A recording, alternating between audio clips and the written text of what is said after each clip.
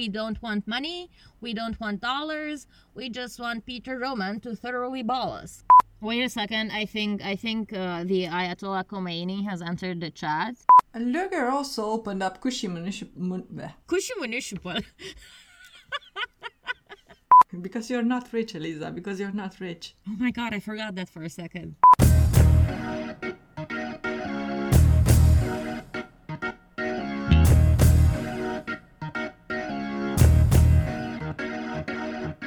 Welcome to Totally Unrelated, a place for history, trivia, media, brain farts, and the occasional venting session.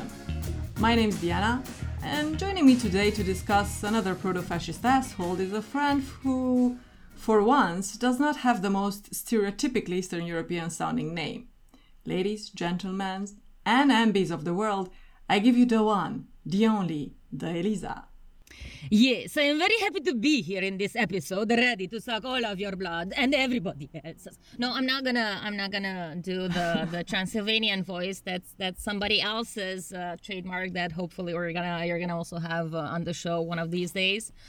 But what I can actually do is in eine very normale Stimme, meine Liebling, because I am half German, so this is yet another one of your episodes that is clearly hitting a little bit close to home.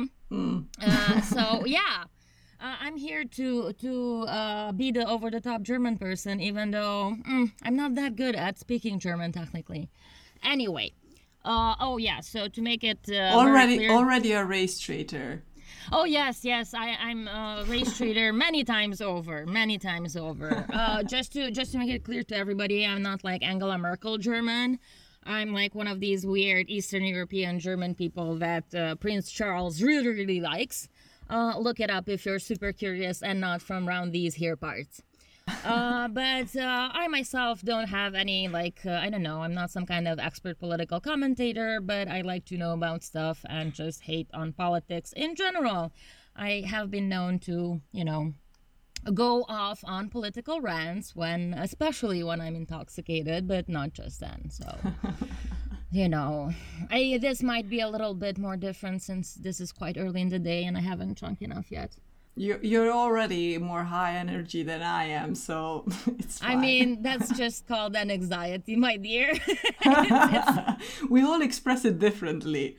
Yes, I do have the personality of a chihuahua on meth at times. So let's see which Eliza we're gonna get on this episode.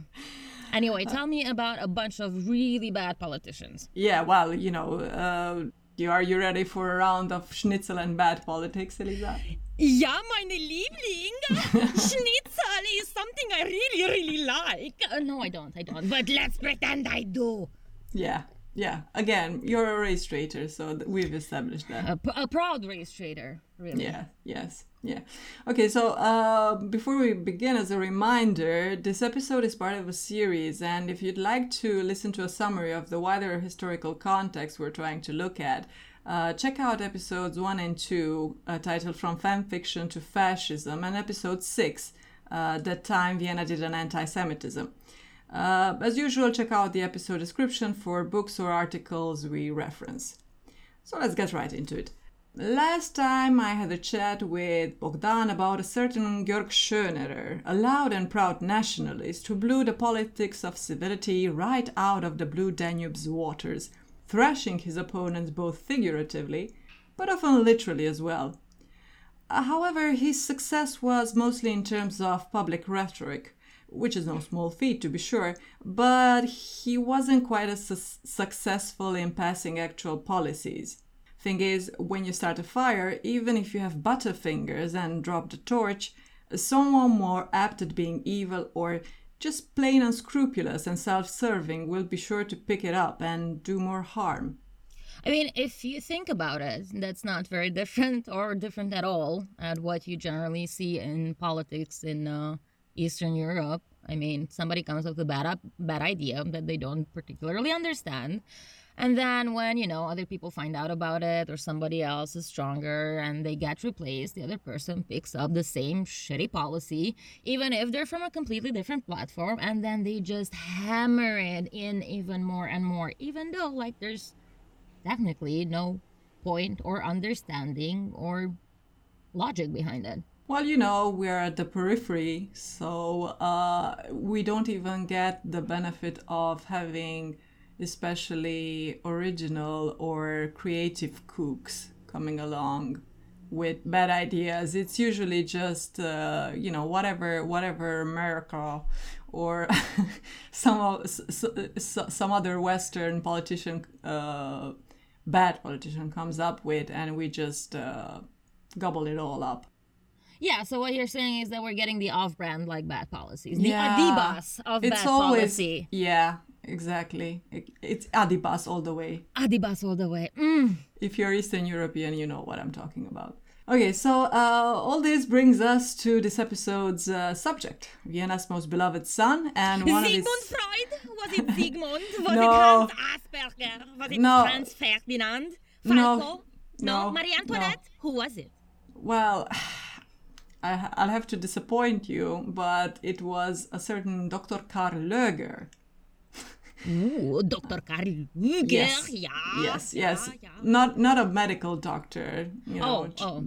So, I think though discussing Lueger is quite interesting because he's definitely the sort of brainier version of a proto-fascist. In the sense that he rose to power and then basically became the status quo for several years in the city. And he probably had glasses and wore a pocket protector? Maybe some monocles at some time. But Do you think he wore the monocles ironically or seriously? Asking the real millennial questions over here. Oh, I don't know. I think only for practical reasons, because if you have anything that is an aid in any way, and you're a right winger, that's perceived as weakness. Well, I think politicians in general have a problem with being perceived as weak. Yeah. I guess you're right. I guess that doesn't really help with the whole supreme race thing. Yeah. But didn't Hitler also wear glasses?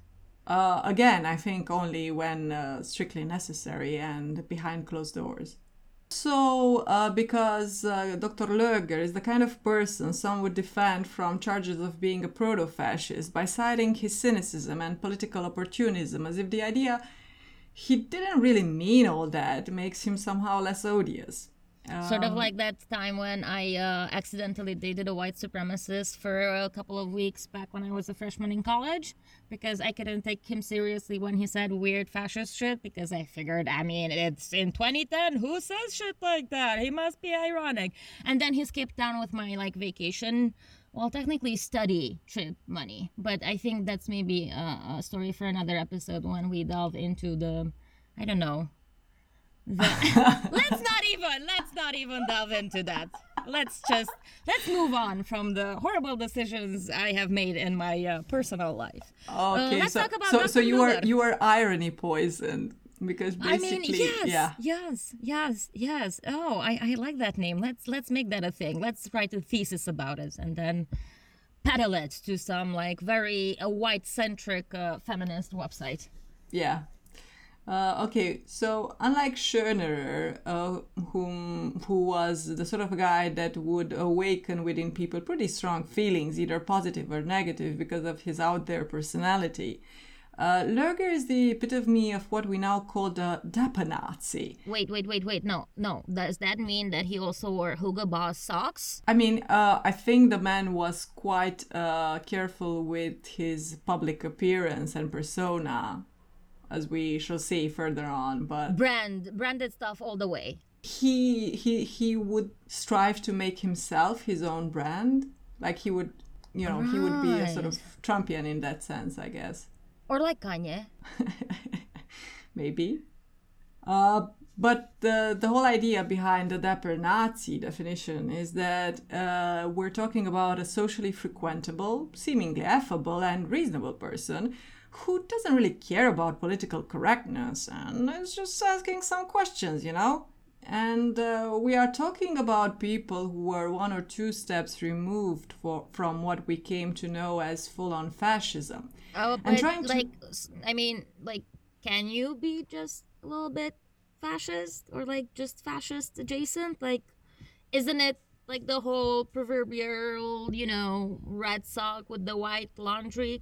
Can you be just like, one shade removed from fascism? Aren't you just fascist at that point already? Like, well, yeah, but you see, the whole idea of fascism has been transformed into this huge baddie, but in the sense that most people only recognize it if it's something or someone who is a monster 24/7. And the thing is that usually you just sort of slide into this gradually. Not even the symbols of fascism came out of the womb with their ideas fully formed, and because people don't usually understand that certain ideas that sound off are the beginning of, the slide into fascism, rather than fascism just being, the baddie who shows up and ha ha ha ha, now I will do a fascism.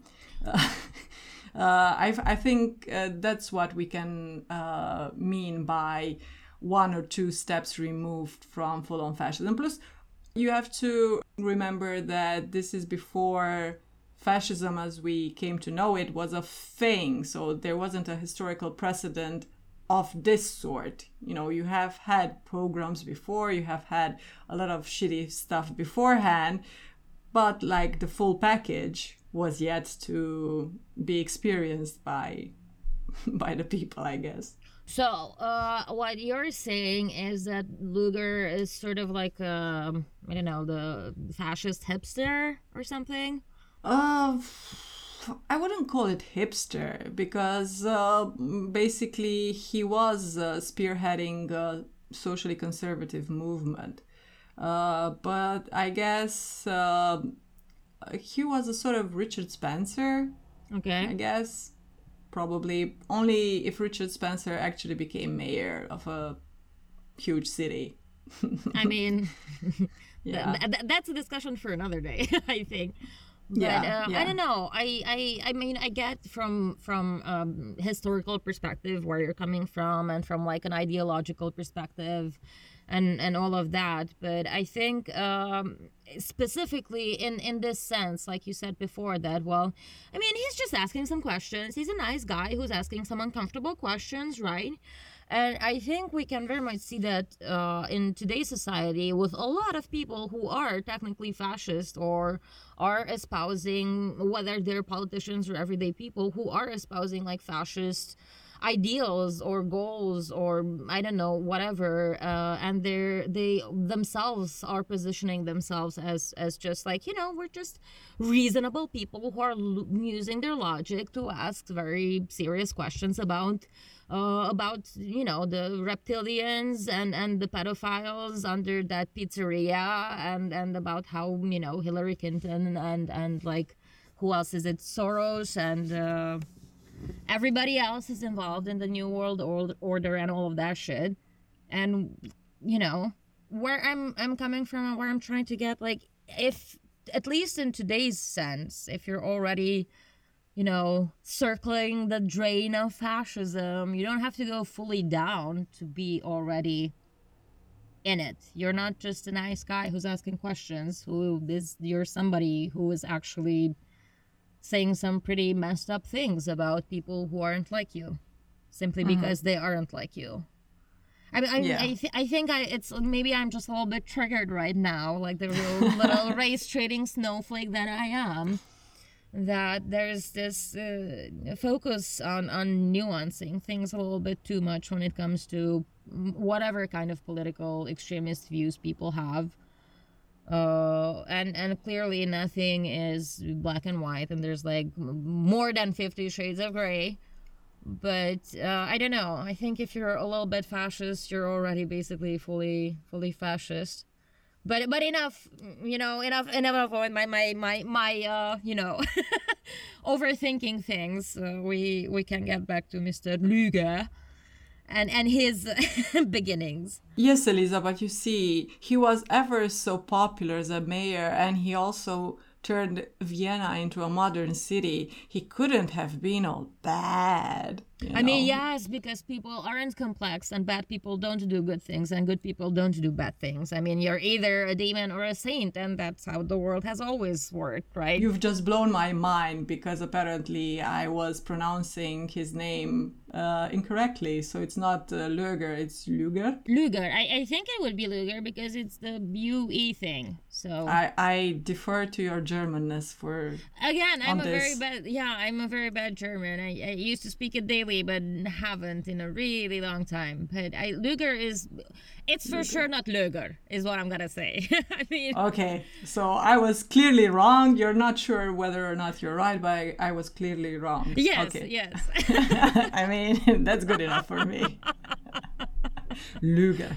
Okay. Lueger.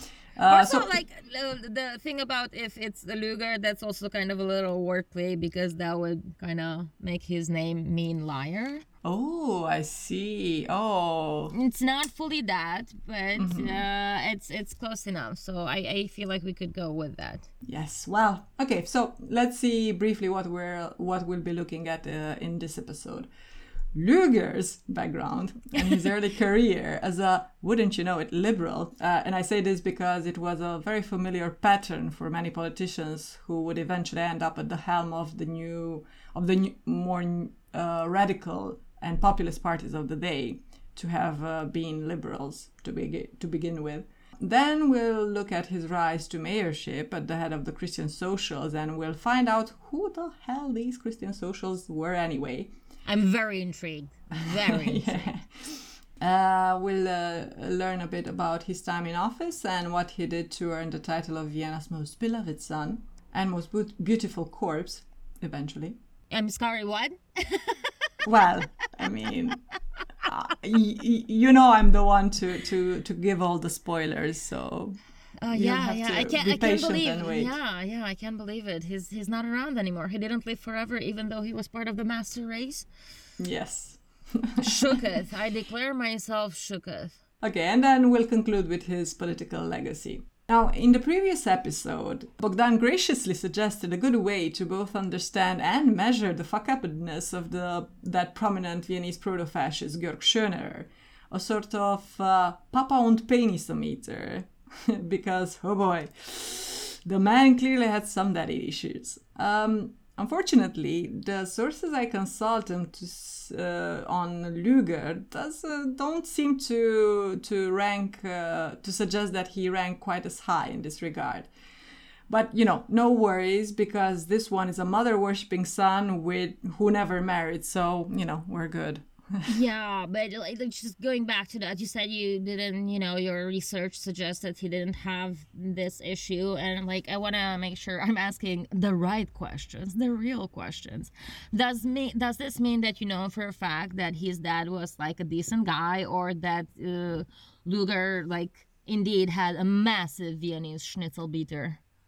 I think from what I can remember that his dad died while he was still very young. He probably just didn't have his father wasn't a strong presence in his life, I guess.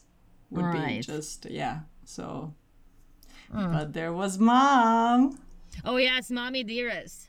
Okay, so Lueger's family background was rather modest. However, he had a very ambitious mother who supported her son with a feverish devotion that he would later reciprocate. Unlike Georg Schönerer, whom you'd have expected to attend the best school his nouveau riche family could pay for, it was actually Karl Lueger who attended the Theresianum, the school where all the sons of the Austrian and Hungarian aristocracy mingled. I mean, I don't know how much the Austrian and Hungarian aristocracy truly mingled in that school, because I mean they were hobnobbing. I don't know how much hobnobbing was really happening, because for that time relationships between the two societies are very much divorced. I mean, technically it is the Austro-Hungarian Empire, but the Hungarians don't really matter. They're not really involved in political life as much as they would like to be. They're kind of second-class citizens, and that's very much reinforced especially in places like the Teresianum. So Well, yeah, but also when you compare them with other ethnic minority, well, with other ethnic groups within the empire, the Hungarians clearly had the leg up because you had the dual monarchy since 1867, I think. So basically, at least half of the empire was technically at least administered from Budapest. So yeah, somewhat more involved. Yeah. Yeah, and of course the Czechs and all the other groups were kind of pissed off because everyone was like, okay, so we can share power, then what?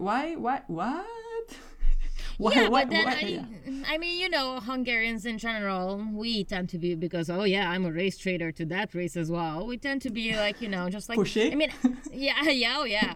No, we tend to be like, you know, I mean, yeah, everybody else is against us, and they're just like, they're after us. They're out to get us. Oh my God, they're out to get us. But also at the same time, we're like, yeah, fuck everybody who's not like us, but especially, you know, the Czechs, the Slovenians, the Slovakians, the Romanians, the Jews, especially the Jews. But again, that's another discussion for another episode. I just wanted to make sure that I, you know, make it clear how many races I'm trying to betray here, and like, you know, be on top of everybody's hit list as much as possible.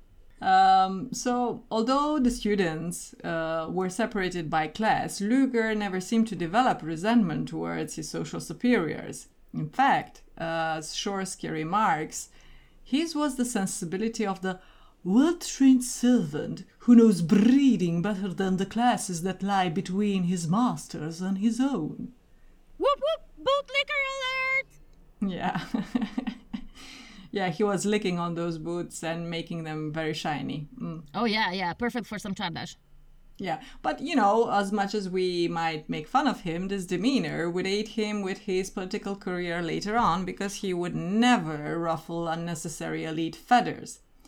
And at the same time, he would command the respect of the masses through his cool manner and their love by employing the local dialect in his speeches. So he was also pulling the whole folksy politician thing. I do believe that Austria is one of these European countries that just inherently tends to circle back towards authoritarian figures. Not every nation has it, but a couple of us really do have it over here. It's just like, oh, look, a strong man.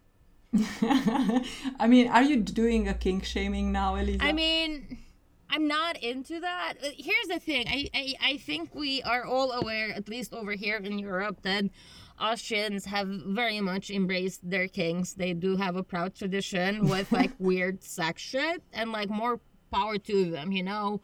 Go explore it. Yeah. But like, if you're already doing that, could you just explore it in your bedrooms and like, from what I understand, a pretty decent sex industry, instead of just, you know, putting all of that weird energy into your policies? Like, you know, go have orgies, you know, like, as long as everybody is an adult and consenting, just go crazy. But like, stop putting strong men who have issues with non-Austrians. Like, could we not? You know, could we not? It'd be so nice. I'm sorry, I'm just dreaming of a better world. Okay, well, during a young Hitler stay in Vienna in the early 1900s, Lueger and his party had been the establishment for several years, and their hold over the city seemed total. The future Führer was of two minds about Vienna's mayor. In an article on Lueger, historian Robert Wistrich says the following. In Lueger, the 18-year-old Hitler did indeed see the modern mass leader, even if he remained critical of his mentor's pro-Austrianism and half-hearted anti-Semitism. An apparent anti-Semitism that was almost worse than none. In matters of principle, Hitler certainly had no doubt that von Schönerer, rather than Lueger, was the better and more profound thinker. That is, he had grasped the centrality of the issues of race and of the Jewish question. So, what you're saying is that Hitler was like, go hard or go home? Yes, in terms of the Jewish question, certainly. So basically Hitler and Lueger met. And they were like bros a little bit, but then Hitler was like, I mean, I guess he's cool, but he just doesn't hate the Juden enough. Well, I mean, met is a very loosely defined term in the sense that Hitler was a young man and he was around when Lueger was still in power. Yes, because he was basically a young man in search of his fortune in Vienna. You know, he was trying to get into art school, and we know how that panned out. Oh boy. And then for a while, he was actually homeless in Vienna. So he experienced both the highs and the lows of the city. Mostly the lows, though. Yeah. See, how much different, European history could have looked like if he would have just had access to something like couch surfing. Maybe he would have just met a nice, non-white Austrian girl and yeah, I'm joking, obviously. Yeah, things were set in motion. If there wouldn't have been a Hitler, there would have been someone else, probably with a weirder name. I mean, yeah, it was destined for Eva Braun to find herself somebody like that.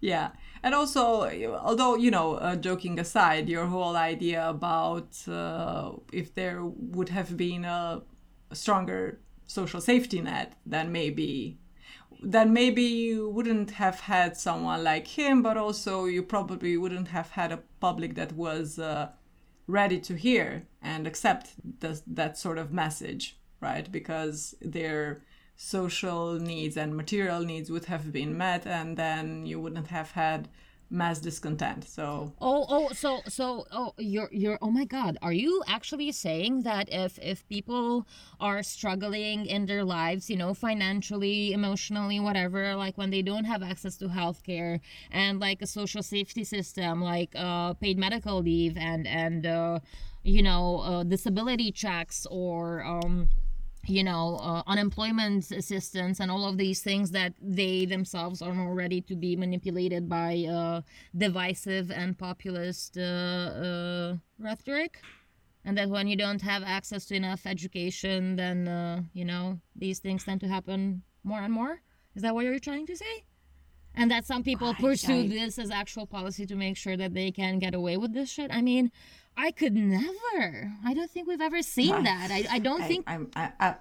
I'm just asking questions, Elisa. I'm not saying anything. I'm so happy that kind of stuff doesn't happen nowadays anymore. Like, I'm so happy we learn that people, do deserve access to fair housing and equal rights and seeing their taxes at work and not being told to fuck off and die because you weren't, I don't know, bootstrappy enough. We live in a meritocracy, Elisa. I don't know what you're talking about.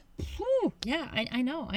I'm just trying to say I'm so happy that we finally got to a place where these things are real. Like, it's... Yeah. We're just remembering the bad times now that we live in the good times. Yeah, from the comfort of our utopia. Yes. Yeah.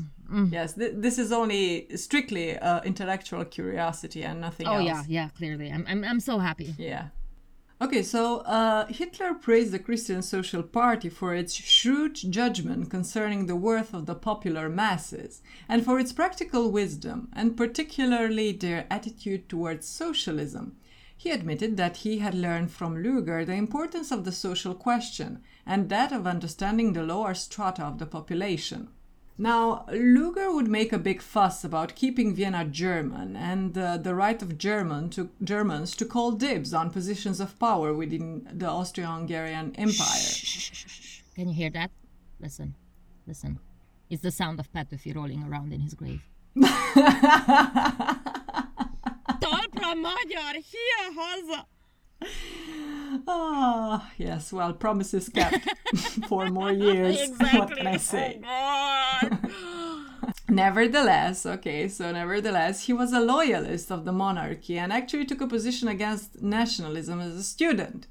So, as you said, people are complex and quite complicated. And he was actually not just against any nationalism because, Germans would usually be against Hungarian nationalism and Romanian nationalism and the nationalism of everyone else who wasn't German. I mean... But he actually took a stance against growing German nationalism during the Franco-Prussian War of 1870-1871, of all places and times. So he had some guts.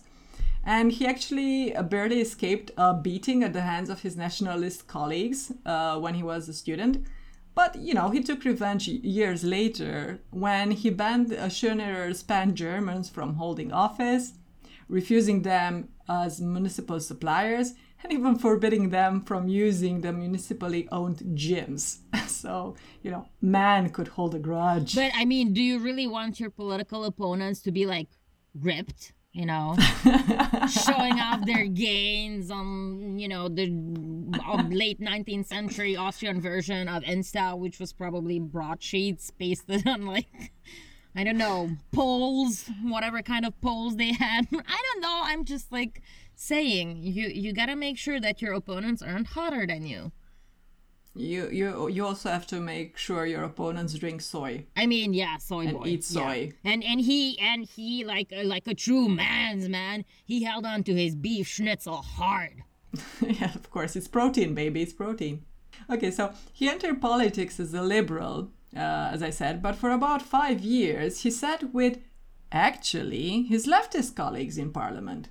Gradually, his discourse on corruption morphed into anti-capitalism and then took a sharp turn into anti-Semitism.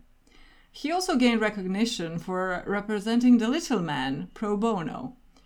Now, it's important to point out that just like Schönerer, what Lueger meant by the little man was not working class people as a whole, and, you know, of course not women. What both politicians did was to carve out a section of the working classes or lower middle class and exalt them above all others. They would call that segment the backbone of society, the hard workers, the virtuous one, etc., etc. And Lueger vowed to represent and protect these people against all the forces of capitalism and the proletarian mob. Throughout these early years of his political career, the man had only one clear mission. Because as we can see, ideologically, he was a bit all over the place. He wanted to become Vienna's mayor.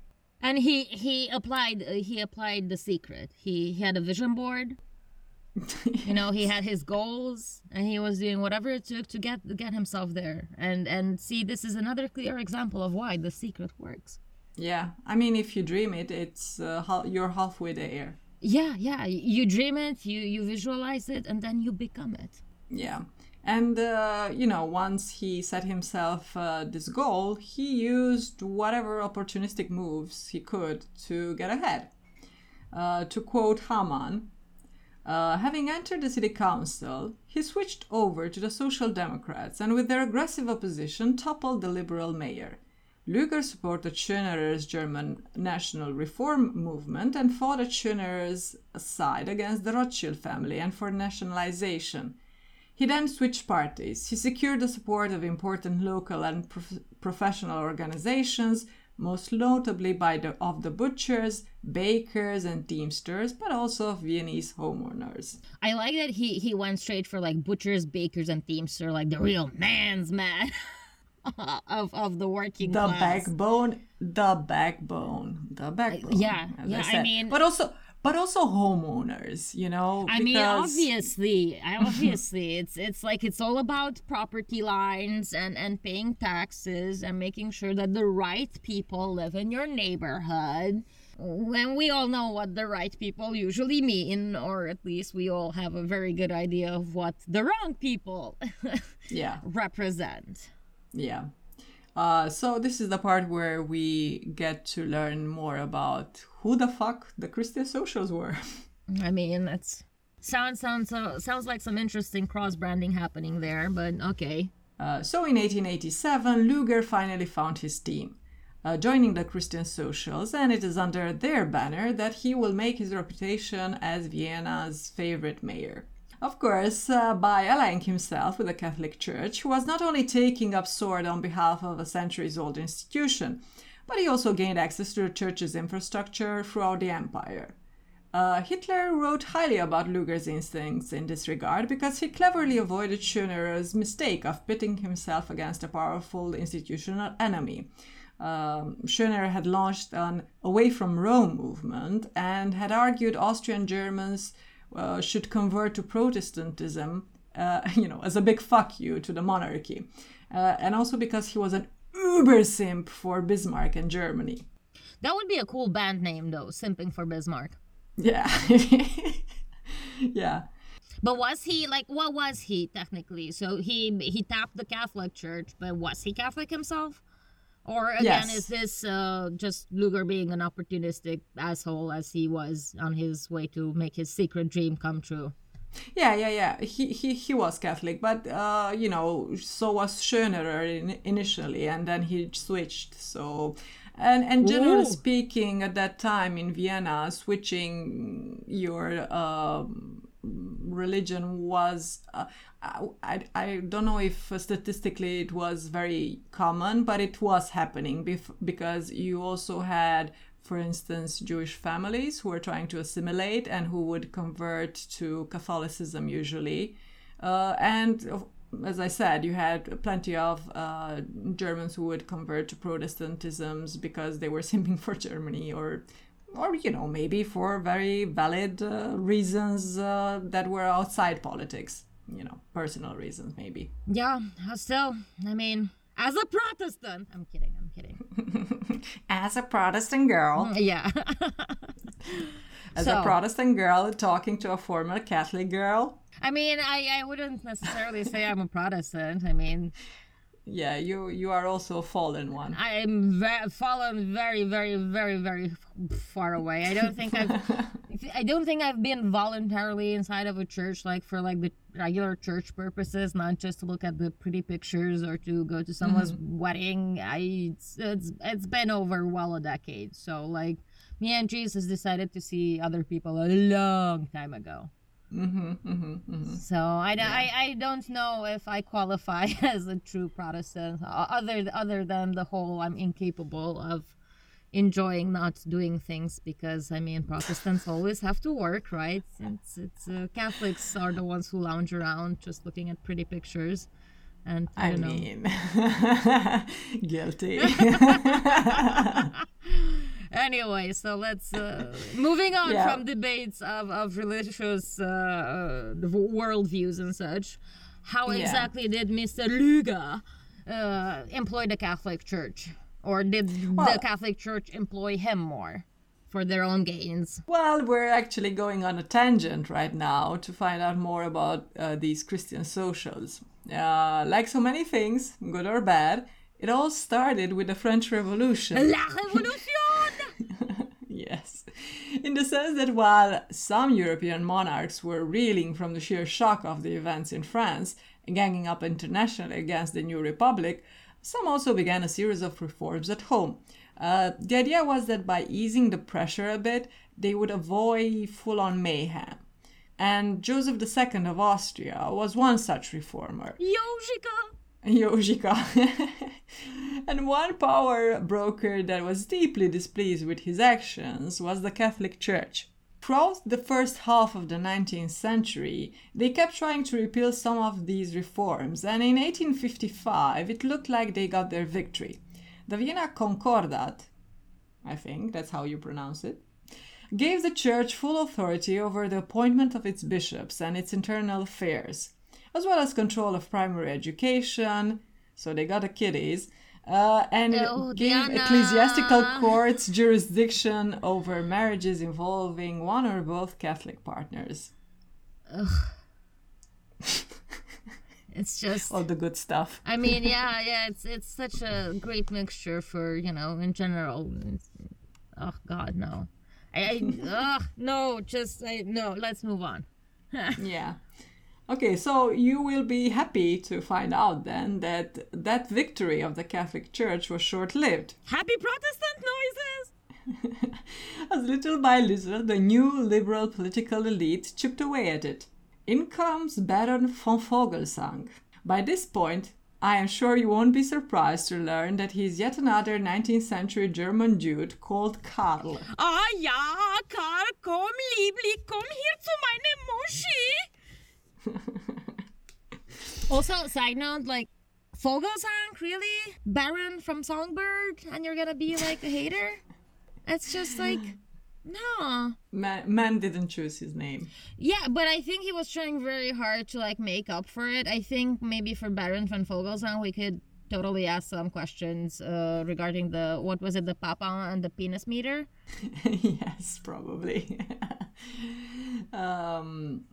So Vogelsang had a bad case of galaxy brain. He wanted to lay the foundations of a new social order. The way this would work is through a strong partnership of church and state. In this scenario, the church would suggest principles and reforms, while the state would naturally enforce them. But, like, you can't do a new world order without the Jews. Like, everybody knows that they're in charge of it. Like, Italians got pizza, you know, the French got, like, romance, and Jews are in charge of running the new world order. Like, yeah. Why don't the fascists want to get that? Like, why don't they want to just get that? So I didn't decide this. It's just how things are. The sky is blue. Yeah, and also, I don't know, you've probably missed the fact that, weirdly enough, things such as this proposal, you know, which falls under, I believe, under the definition of theocracy. Well, it's not theocracy unless brown people do it, right? So this is just social reform of the social order. Wait a second. I think the Ayatollah Khomeini has entered the chat. But yeah, I mean, obviously you all know that if white people care about religion, then it's just like good Western values. And if it's non-white people, then it's the theocracy, of course. I mean, again, it's just how things are. Okay, so before offering an alternative, an incisive critique of liberalism was in order, and Vogelsang provided it by detecting 3 weak points that he could batter relentlessly. The first one was the fact that while liberals made great hay about liberty, they didn't seem to care that those with little material security wouldn't see much of it. But I mean, fuck the poor. Yeah. Yes, but we will also gently caress their little heads and tell them we really care about them. And then fuck ourselves gently with a couple of chainsaws. I mean, again, you're doing the king shaming thing, Elisa. I apologize. I don't, but I do. So you're doing the king shaming instead of realizing that this offshoot of the conservative movement actually acknowledged socialist point that the basic material needs of the people must be met in order to achieve loftier ideals. So, you know. Anyway, the second point of attack was that liberals love laissez-faire capitalism. Competition was hailed as the greatest thing since the first slice of Sachertorte hit the Viennese palate. But I mean, how else would Karl get all the trophies and make up for his small pee-pee? I don't know, but there's always a way. You always have to compete. I mean, not everybody can get the big schnitzel. Well, yes, but someone can get the Sachertorte instead. So, instead of schnitzel, why not both? Why not a Sachertorte made of schnitzel? Because you're not rich, Elisa. Because you're not rich. Oh my god, I forgot that for a second. And here I had confused the closet that we're recording from to a fucking professional sound booth. Yeah, so, you know, competition here or there, but the thing is that same competition had wrought havoc among a whole section of the lower middle classes and working classes. Oh no, did it? I'm so fucking shocked. Like, oh, really? Why you poor, Elisa? Why you poor? I mean, if you wouldn't be, then maybe competition would be a good thing for you, not a bad thing. Yeah, I should do something about, just stop being poor. I mean, yeah. I just never considered it. Yeah. Adding insult to injury, the same people who were victimized were then told, sorry man, it is what it is, the strong survive and the weak must perish. The state is not here to hold your hand, bucko. Bootstraps and whatnot. Jesus Christiana. First of all, you know you need to do that in like a southern voice. No, it's the JVP thing all the way. No, I'm not going to.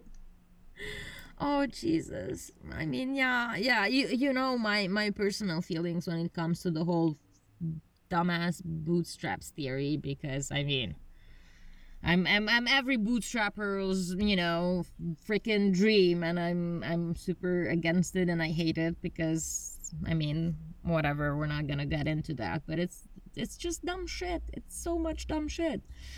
Yeah, the whole point of the feel good I made it stories is that they are exceptions. Yeah, it's always an exception, and it's a fluke. Yeah, it's a fluke. It's none. You have to work really fucking hard and also be lucky. Yes. To get there, obviously, and I get that it's super scary to recognize that, because it is terrifying. The moment when you realize that you're one of the poor ones, let's say, because I mean, none of us are 1%ers. And that doesn't matter how hard you work in a lot of places, that doesn't really mean jack shit unless you know somebody or you're lucky. And it's a very uncomfortable thought for a lot of people, so they'd rather just pat themselves on the back and be like, well, I worked hard for it, and if you don't have that, well, fuck you. And also, you're poor because you made the wrong choices, obviously, because, you know, things don't happen. Being poor is immoral. I mean, obviously, it's just the way things are. As a Protestant, you should probably know this really well. I mean, obviously, I know that. I mean, let's look at our friend Jeff. You know, he was a simple boy from a simple family, you know, who just got out there, hustled, worked hard, and that's why he's the richest man alive right now. Because he just worked, you know, how many billions does he own right now? All of them that Musk doesn't, you know? And it's his own just simple hard work. I mean, everybody should just be more thankful for him for just existing. Oh my God, I'm gonna throw up. Okay, so the third critique flows from the previous, and it sounds very much like the idea of the atomized individual. Ruthless competition, which leads to an erosion of social bonds and civic responsibility, were things the Christian socials decried about the liberal status quo. So, you know, all this sounds pretty spot on. Where did it go sideways? Well, the thing is, the Christian Social Coalition rested on somewhat shaky grounds. It was made up of artisans, the ones hardest hit by industrialization and capitalism, and Catholic clerics, whom for centuries were actually the younger sons of the nobility who wouldn't inherit the family fortune. So basically this was a party of nobles and small business owners. So you need good strong glue to bind these two groups together. And that glue was anti-Semitism. I mean, do we really want to refer to anti-Semitism as glue, considering all of the messed up things that happen afterwards? Like, do we really? I mean, I mean, I'm not gonna say it, but you know what I'm referring to. Yes. Well, so to the Christian socials, the origin of all societal ills I listed above were ultimately the Jews in all their many guises. The press, the liberal politician, the intellectual, or even the humble peddler of goods. And here's the thing, like, wouldn't it be nice if every now and then somebody with a German name would blame the ills of the world on the reptilian agenda, you know, instead of the Jews?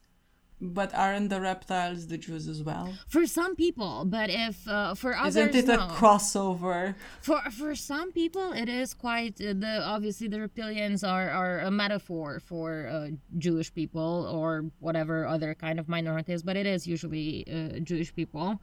But for a lot of people, it's actually no reptilians. I can't remember his name. There's this guy who's into all of this. I'm gonna look it up one day. But anyway, he's one of the biggest proponents of the reptilian agenda and the aliens and everything. I think he's David Icke or something. David Icke, yeah, it's David Icke. For a second, I forgot his name. So David Icke, and David Icke was constantly asked about this. Like, so when you mean reptilians, you say the Jews, right? And he's like, no. Like, I can totally understand why you think it's the Jews, but no, it's the reptilians. I can totally understand why you'd think that. Yeah. That's apparently one of his go-to answers. Like, I get why you think, but no. It's like the reptilians are like way worse. Oh man. Yeah. Oh. But he doesn't have a German name, so I'm just like, it would be nice. Well, I guess what you can say with the whole anti-Semitism thing is that that was pretty much what they got, because it wasn't going to be material interest that would bring these two groups together, So when it came to criticizing the rich, the Christian socials only wanted to direct anger at wealthy Jewish families, not at the wealthy in general, as we've seen. So much like some right-wingers today, they shout about Soros and Hollywood and Silicon Valley, which they use to basically mean Jewish people, but don't mention other rich guys. And then there was the fact that the lower middle classes already had their prejudices against Jewish people. After all, there had been pogroms across Europe throughout its history. And so the other members of the party, the ones with the education, had no reason to discourage these groups from holding on to such prejudices. I mean, quite the opposite. Anti-Semitism was their way of building group solidarity. It's so uncomfortable when you think about it, that so much of I wanted to say 20th century European politics, but it's just like general European politics, or so much of it throughout history has been, hating Jews is what people come together over. It's kind of messed up, especially when we have the French. Because it's if there was ever a nation that's towards which collective hate could bring the world together into a new era of peace, I think it would be the French. Yeah, but the French also kicked collective asses quite a lot. Even more reason. Yeah, but you don't want to listen. If there's one thing you have to I never imagined I would say this, but if there's one thing you have to learn from extreme right-wingers, is that you don't attack, you don't pick a fight with someone who is of your size or stronger. You pick a fight with someone who is much weaker than you are, so you can beat them up and then tell all the other people watching that, see, this is why I'm the strong one. And why you have the smallest pee-pee. I mean... I genuinely think that people who have sizable schlongs, I'd like to think that people with sizable schlongs don't get into right-wing policies, but then, you just look at Hungary. I wouldn't be able to add anything to that. But it's in the name, Hungarians, for crying out loud. Elisa, you're being violently straight now. I'm getting uncomfortable. I'm sorry. I just wanted to make sure that if there's any homophobic people listening to this, they're gonna get super uncomfortable. And again, I'm just trying to make sure to hit all the spots for all of the people who are gonna wanna, slap me around after this, and not in the fun way. But again, let's move on from this uncomfortably straight moment to some more uncomfortable stuff. So the whole point about, besides learning about the Christian socials, the whole point of the previous segment was to sort of give a reply to anyone who might minimize the role of anti-Semitism in Lueger's political success, suggesting that it was merely a springboard. Sure, Lueger was deeply cynical about its use, but anti-Semitism was never an instrument the Christian socials would just employ occasionally to gain power. They couldn't have left it behind even once they took office, because it was so essential in tying up loose ends in their worldview. And also from a strategic point of view, Lueger couldn't drop the anti-Semitic messaging, because then he would be outflanked by loud German nationalists such as Schönerer. Okay, so In 1888, Lueger unites two factions within the city hall, his own Christian socials and the German nationals, creating the Alliance of United Christians. Which is, one of those names that generally doesn't mean anything good for people who are not white. Anyway, following the 1895 elections for Vienna City Council, the Christian socials dethroned the former liberal mayor and elected Lueger as mayor. At the time, however, the emperor would have to confirm that nomination, and old man Franz Josef said no, because he thought of Lueger as a troublemaker and wanted none of that crazy thank you very much. Despite the emperor's refusal, because the Christian socials kept winning every new election, the whole, process of them putting Lueger's name up for as a nominee and the emperor refusing it went on for like 2 more years. And needless to say, the liberals, who were, in sort of the oppositional party, their public image went down the drain because they started putting pressure both on the emperor and then using the newspapers to deny the elector's wishes. So basically they undermined the democratic process, the election process, so to speak.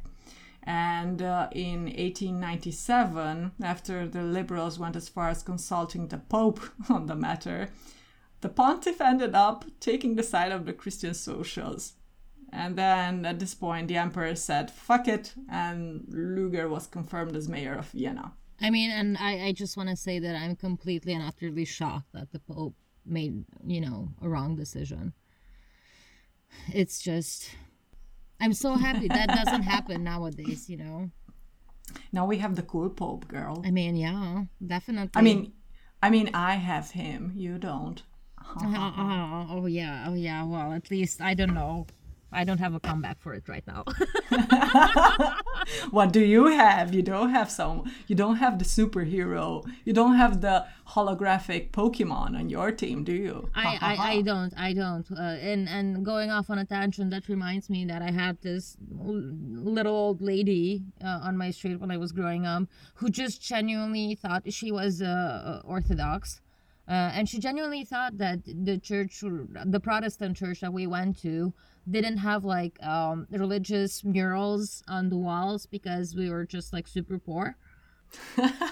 And she felt so sorry for us. Like, she was super kind and gentle about it. And it's just, the fam tried to explain it. And then, nah, it's like, we don't do that. And she's like, but it's so pretty. Why don't you? Don't you have the money for it? Yeah, but this is coming from, like you said, an Orthodox lady. And Orthodoxism is like the Church of Bling par excellence. I mean, of course. Yeah, it's just one of those instances that was just genuinely so sweet, and I'll never not laugh about it when I walk by a Protestant church. I always remember her when she was trying to explain it to me. But like, you could pool your money, and I'm like, what? Anyway, moving on. Okay, so before we discuss his time in office, let's address what got him into office, and that is anti-Semitism. This is often the case with a person using a thing like anti-Semitism as a political tool for a long time. It becomes an extension of himself. Karl Lueger's anti-Semitism was opportunistic, yes, but that's no excuse since he associated his persona so closely with anti-Semitism in the public's imagination that even German nationalists remarked that if someone opposed Lueger, people immediately assumed that they opposed anti-Semitism. But at the same time, I feel like at least if somebody truly believes they hate they spout, at a certain level, you kind of at least can respect that. Well, not respect is going too far, but they believe it. But when somebody knows better than that and still chooses to use such a harmful populist agenda, I think that adds another layer of just general shittiness. Well, the only thing Lueger knew or cared about was becoming Vienna's mayor. Yeah, so I mean. And I guess also I'm not using this as an excuse, but I'm using this sort of as a contextualization, since everyone else pretty much was also rabidly anti-Semitic at the time. I think for him it was basically, well, I guess I'm not adding more harm to the world than people around me already are. So basically what you're saying is that anti-Semitism was the mom genes of those times. It was very in fashion, so to speak. Oh, yeah. So, but it's again one of the things that you are not really taught in school. You're just taught that there were some bad people at some point who did bad things. But those bad people couldn't have done all the bad things without at least hefty amount of support from the population that was sort of primed for decades and centuries to accept certain things and certain ideas about certain people as just, it goes without saying. It's natural. Of course, we know those people are not really people. They are subhuman and so on and so forth. Wait, are we talking about women now?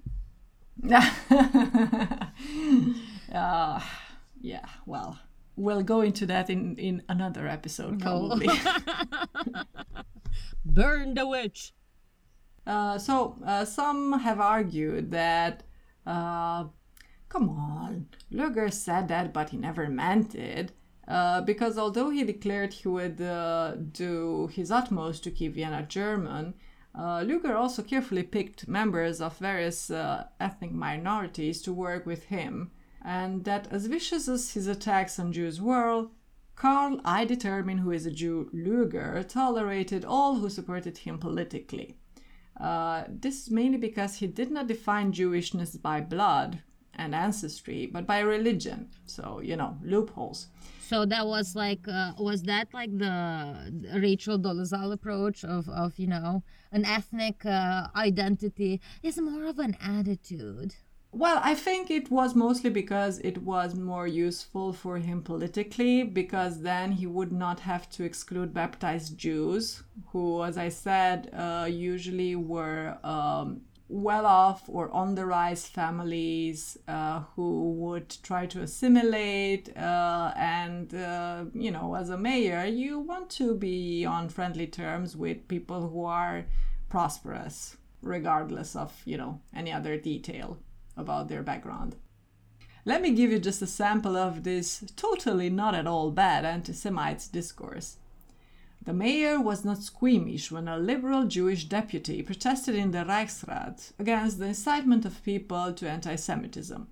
Lueger replied that anti-Semitism would perish, but not until the last Jew has perished. When the opponent recalled Lueger saying during a mass rally that he did not care whether the Jews are hanged or shot, Lueger, unfazed, interrupted him to correct him. Beheaded, I said. It's just... is all I can say about that. I mean, yeah, it's totally not all that bad. He just wanted to be accurate when he's asking some questions. Never misquote someone. A patent to the very end. Oh yes. Ever the metaphorically inclined burgher, Lueger and his acolytes also used bestial associations when talking about Jews, comparing them to swarms of locusts, very biblical, 10 out of 10, Christian socials approved, spiders, pandering to the goth wing of anti-Semites, I assume, and woodworms, for the salt of the earth crowd, I guess. I mean, I feel like that's more of the Harry Potter crowd, to be perfectly honest. Like, I can totally get that being an insult in the house of Hufflepuff or something. Also, the age-old accusation of child murder was trotted out around 1900, and the mayor's contribution was this piece of "I'm just asking questions" bullcrap. It has happened that Jews use blood in violation of their own command, or that they got soiled with blood. What used to happen in the old days? Can't it happen again now? He then put forward long quotes from the prophets Isaiah and Jeremiah, whom he used as witnesses against the Jews, concluding that I believe the Jews are not the martyrs of the Germans, but the Germans the martyrs of the Jews. And wolves, lions, panthers, leopards, and tigers are humans next to these beasts of prey in human form. I mean, it's again, we come back to that, like, I'm so happy that this kind of discourse doesn't exist today anymore, and you can't just open up Facebook and check on your uncle's latest update and read stuff like that. So happy it doesn't happen. Yeah. And when it does, that the Zuck takes care of instantly taking down stuff like that, and that our social media platforms aren't rife with right-wing discourse. It's so happy that doesn't happen anymore in our days. Again, like I said, this is purely out of intellectual curiosity. Yeah. Yeah. Just like Schönerer, Lueger also had a soft spot for the so-called little man. Felix Salten, none other than the author of Bambi, argued that... Yeah? I'm sorry, what? I'm sorry, is Bambi a Nazi? No. No, but I guess he was alive at the time. Bambi? Well, yes, of course. In the Vienna woods. I mean, so what you're saying is Bambi coexisted with Hitler? Bambi's daddy said this about Lueger's success.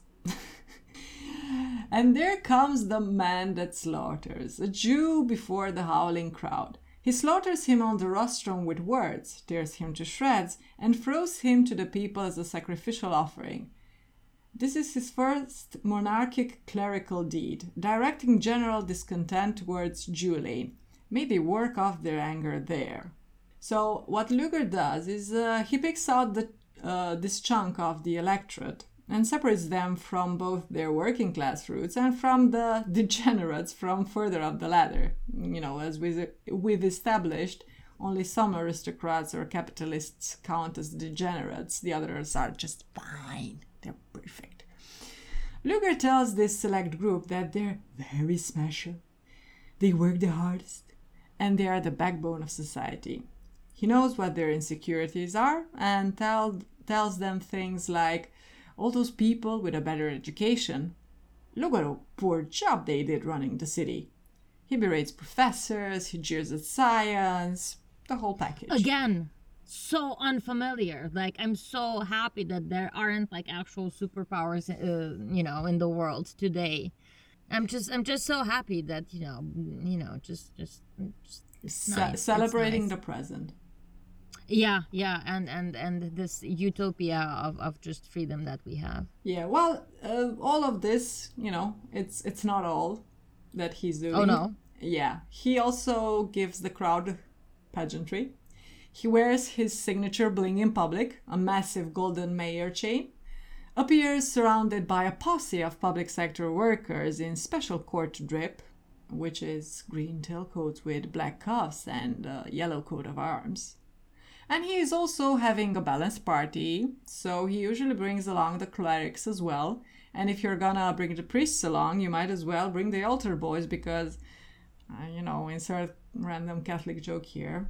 I don't think that we need to add any insertion to this specific instance. I think they have it quite well in hand. In hand, indeed.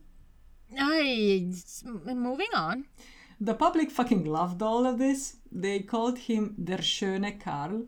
Ugh, my vagina just made the window shut down noise. No. And he was more popular than any actor or celebrity of the day. And at this point you might ask, okay, Diana, but what about the ladies? Did the ladies love this Catholic heartthrob, or was the Lueger fan club just a massive Wurst party? Schnitzel. We need to keep it factually correct. It's all about the schnitzel. Well, history has taught us that the ladies love Cool J, but they also loved Cool K. The man had his own Christian Women's Association, which he dubbed My Harem. And the association was also widely known as Lueger's Amazon Corps. I need to stand up and acknowledge my people and be a traitor to my people. I'm gonna be just like, why are straight women like this? It's like, technically, like, why?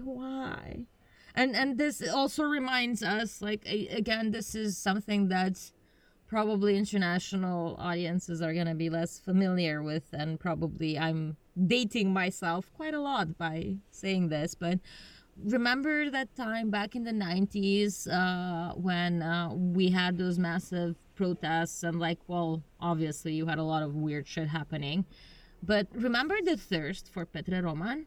Oh, yes. And, like, there was the whole nu vrem bani, nu vrem valută, vrem ca Petre Roman să ne fută. And, like, to put that in for our English listeners, that would loosely translate to we don't want money, we don't want dollars, we just want Peter Roman to thoroughly ball us. Yes, we don't care about our material needs being met. We just want the charismatic leader to be there for us. And to thirst over him, thoroughly thirst over him. And, like, you don't care that he's actually a horrible person, you just thirst for him. And that's why, by the way, 50 Shades of Grey is such a massive hit, even though it's a total piece of crap. Wasn't, though, this slogan sort of a way to undermine, I think it was female factory workers who were protesting something, the closure of the factory or something like that, and this was a way to sort of go, women, they're just thirsty for the prime minister.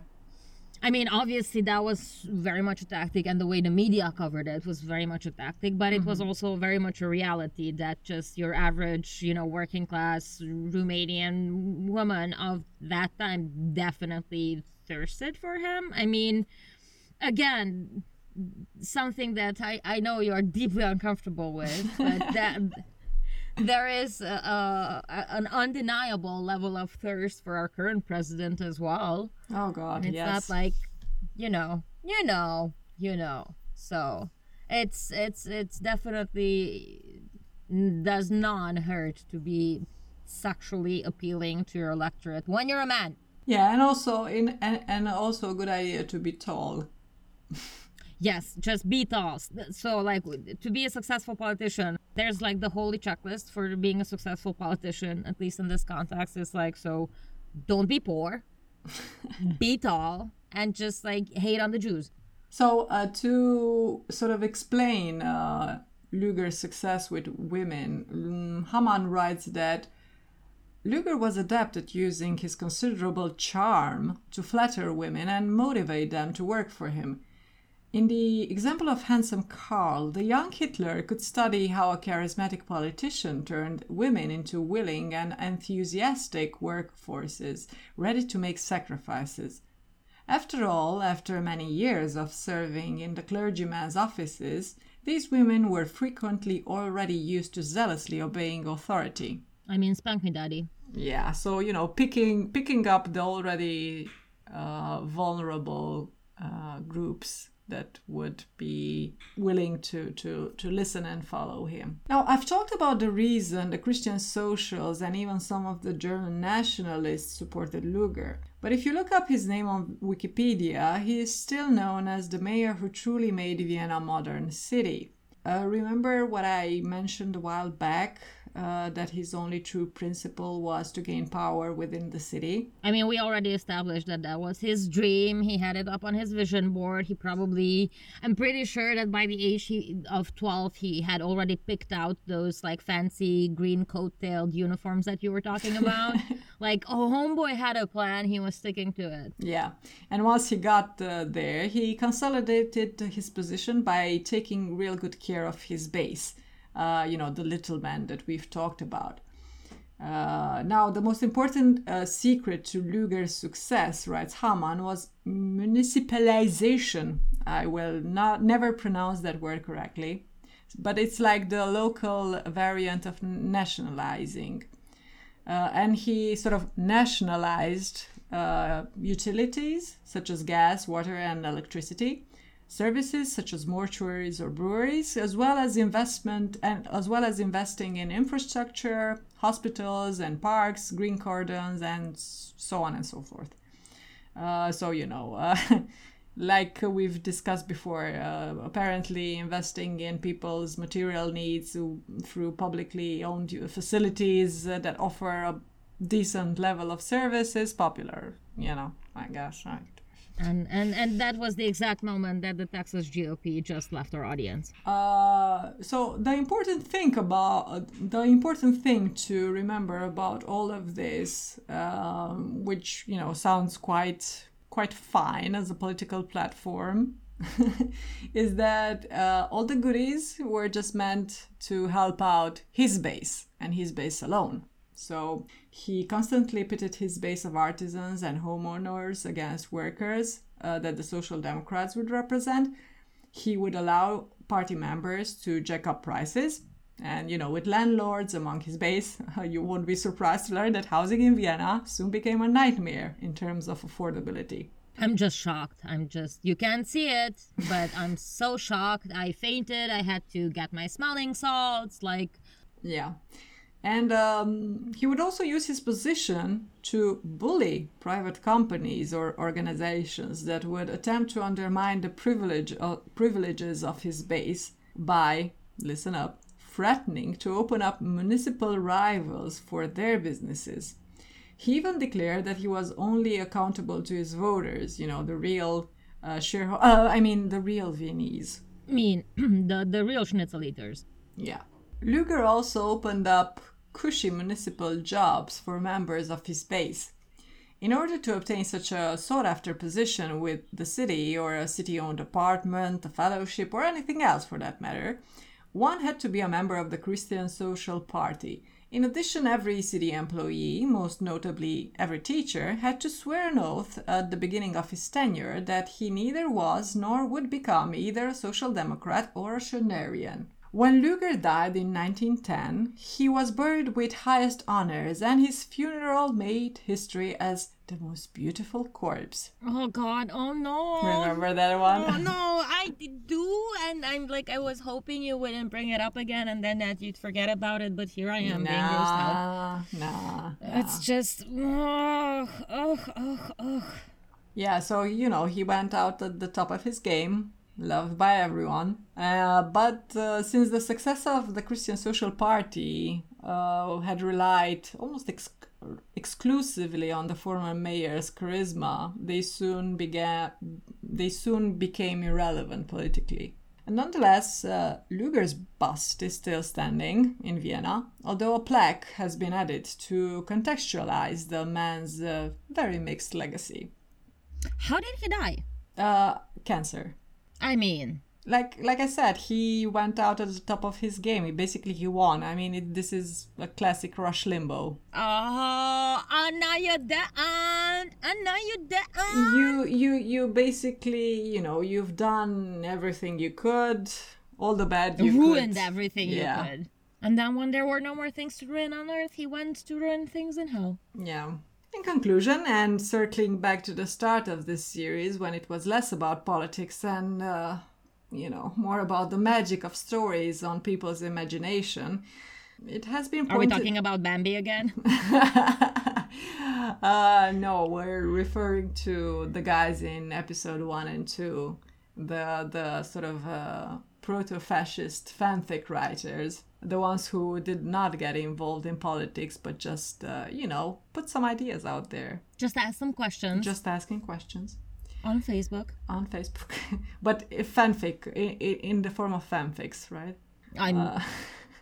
Lueger enriched political science by a great discovery. He transformed democracy, a political orientation that was dying of boredom, into modern demagogy, into the art of fobbing people off with the appearance instead of the reality of the situation.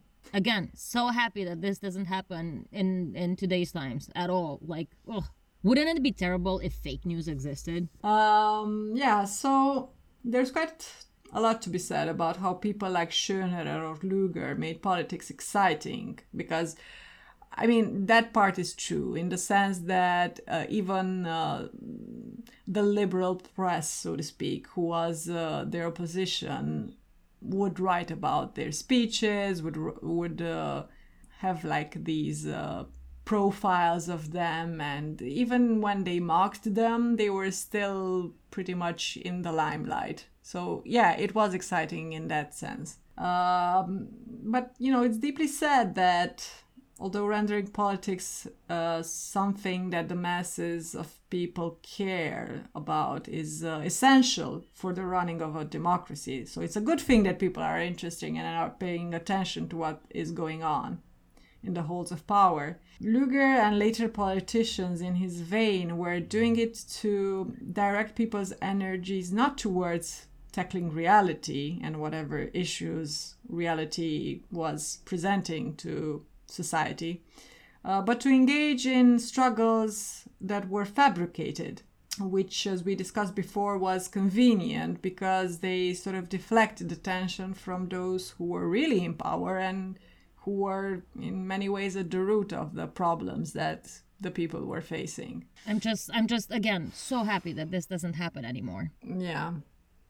And it will never happen again either. Yeah, because we solved fascism. Like, it's in the past. Like, I don't know, arsenic in your makeup and stuff like that. We solved fascism.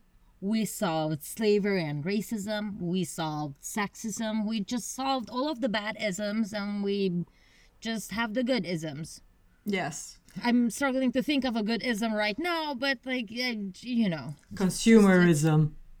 I mean, I hope you know that you just gave Bezos a boner. As a lesbian woman, I guess this is the only way I will ever do that. But do you really want to, though, is my question, because I feel like maybe no. It's beyond my control, I guess. I think that's also something that Weinstein at one point said, so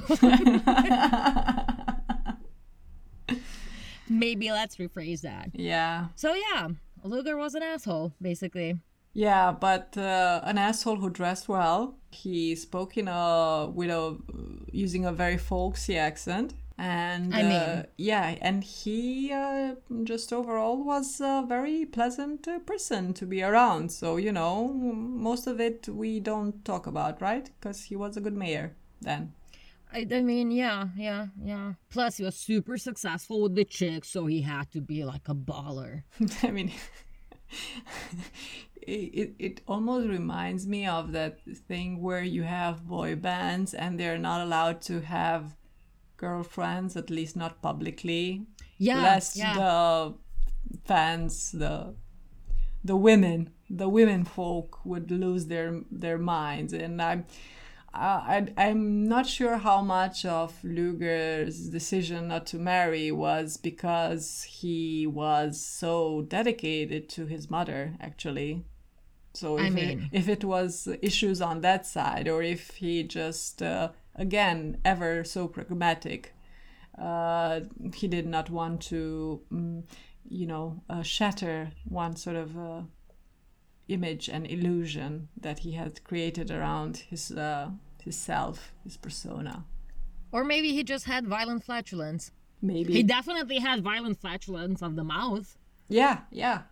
I'm pretty sure he wasn't like a nice presence to be around. And he probably, I'm pretty sure he was one of those dudes who probably totally looked down on the women that admired him. Yeah, but you see, he did it nicely. He was polite about it. He did it the Pence way. He would interrupt you but say, "Excuse me." Oh yeah, and he'd hold doors open for you even when you didn't want them held open, or maybe especially when you didn't want them held open.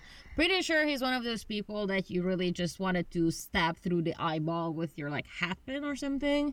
Mm-hmm. Or one of those people when you were forced to dance with him at a social event, you really truly did make every effort possible to step on his feet, because maybe then he's not gonna have to bring his flatulence of the mouth too close to your face. Obviously he was a mansplainer. I think we can just assume that without any factual evidence that he was. I'm gonna take a misandrist moment right here and just make a giant assumption about a political figure that I know very little about, but I think that lines up with his general. You're such an incorrigible hater, Elisa. I know. I'm just a hater. Yeah, I would be great as a nationalist, considering all the hate I carry inside my heart. But again, I'm one of those race traders who, hates themselves secretly. You took all that hate and turned it into love. I mean, did I?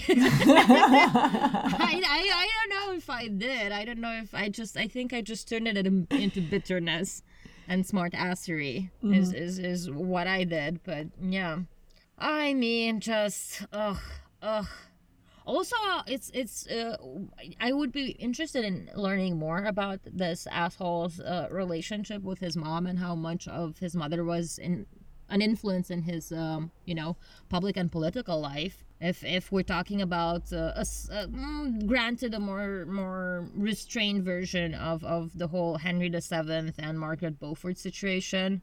I think it's inevitable for mothers in this time, in this period in time that we're talking about, to be major influences, especially on their sons' lives, because fathers were not exactly involved parents in the 19th century, early 20th century, most fathers. So, or in many places in the 21st. Yeah. So anyway, I think we should wrap this up. Thank you for joining me. And it's been a pleasure to hang out in my dark closet. Yes, everything to have clearer sound, which I'm not sure we'll have, but hopefully this podcast will improve its sound quality, because I know it has been abysmal. But we are in a pandemic, so everybody's doing their best from whatever they can. Okay, so thank you everyone who is listening. You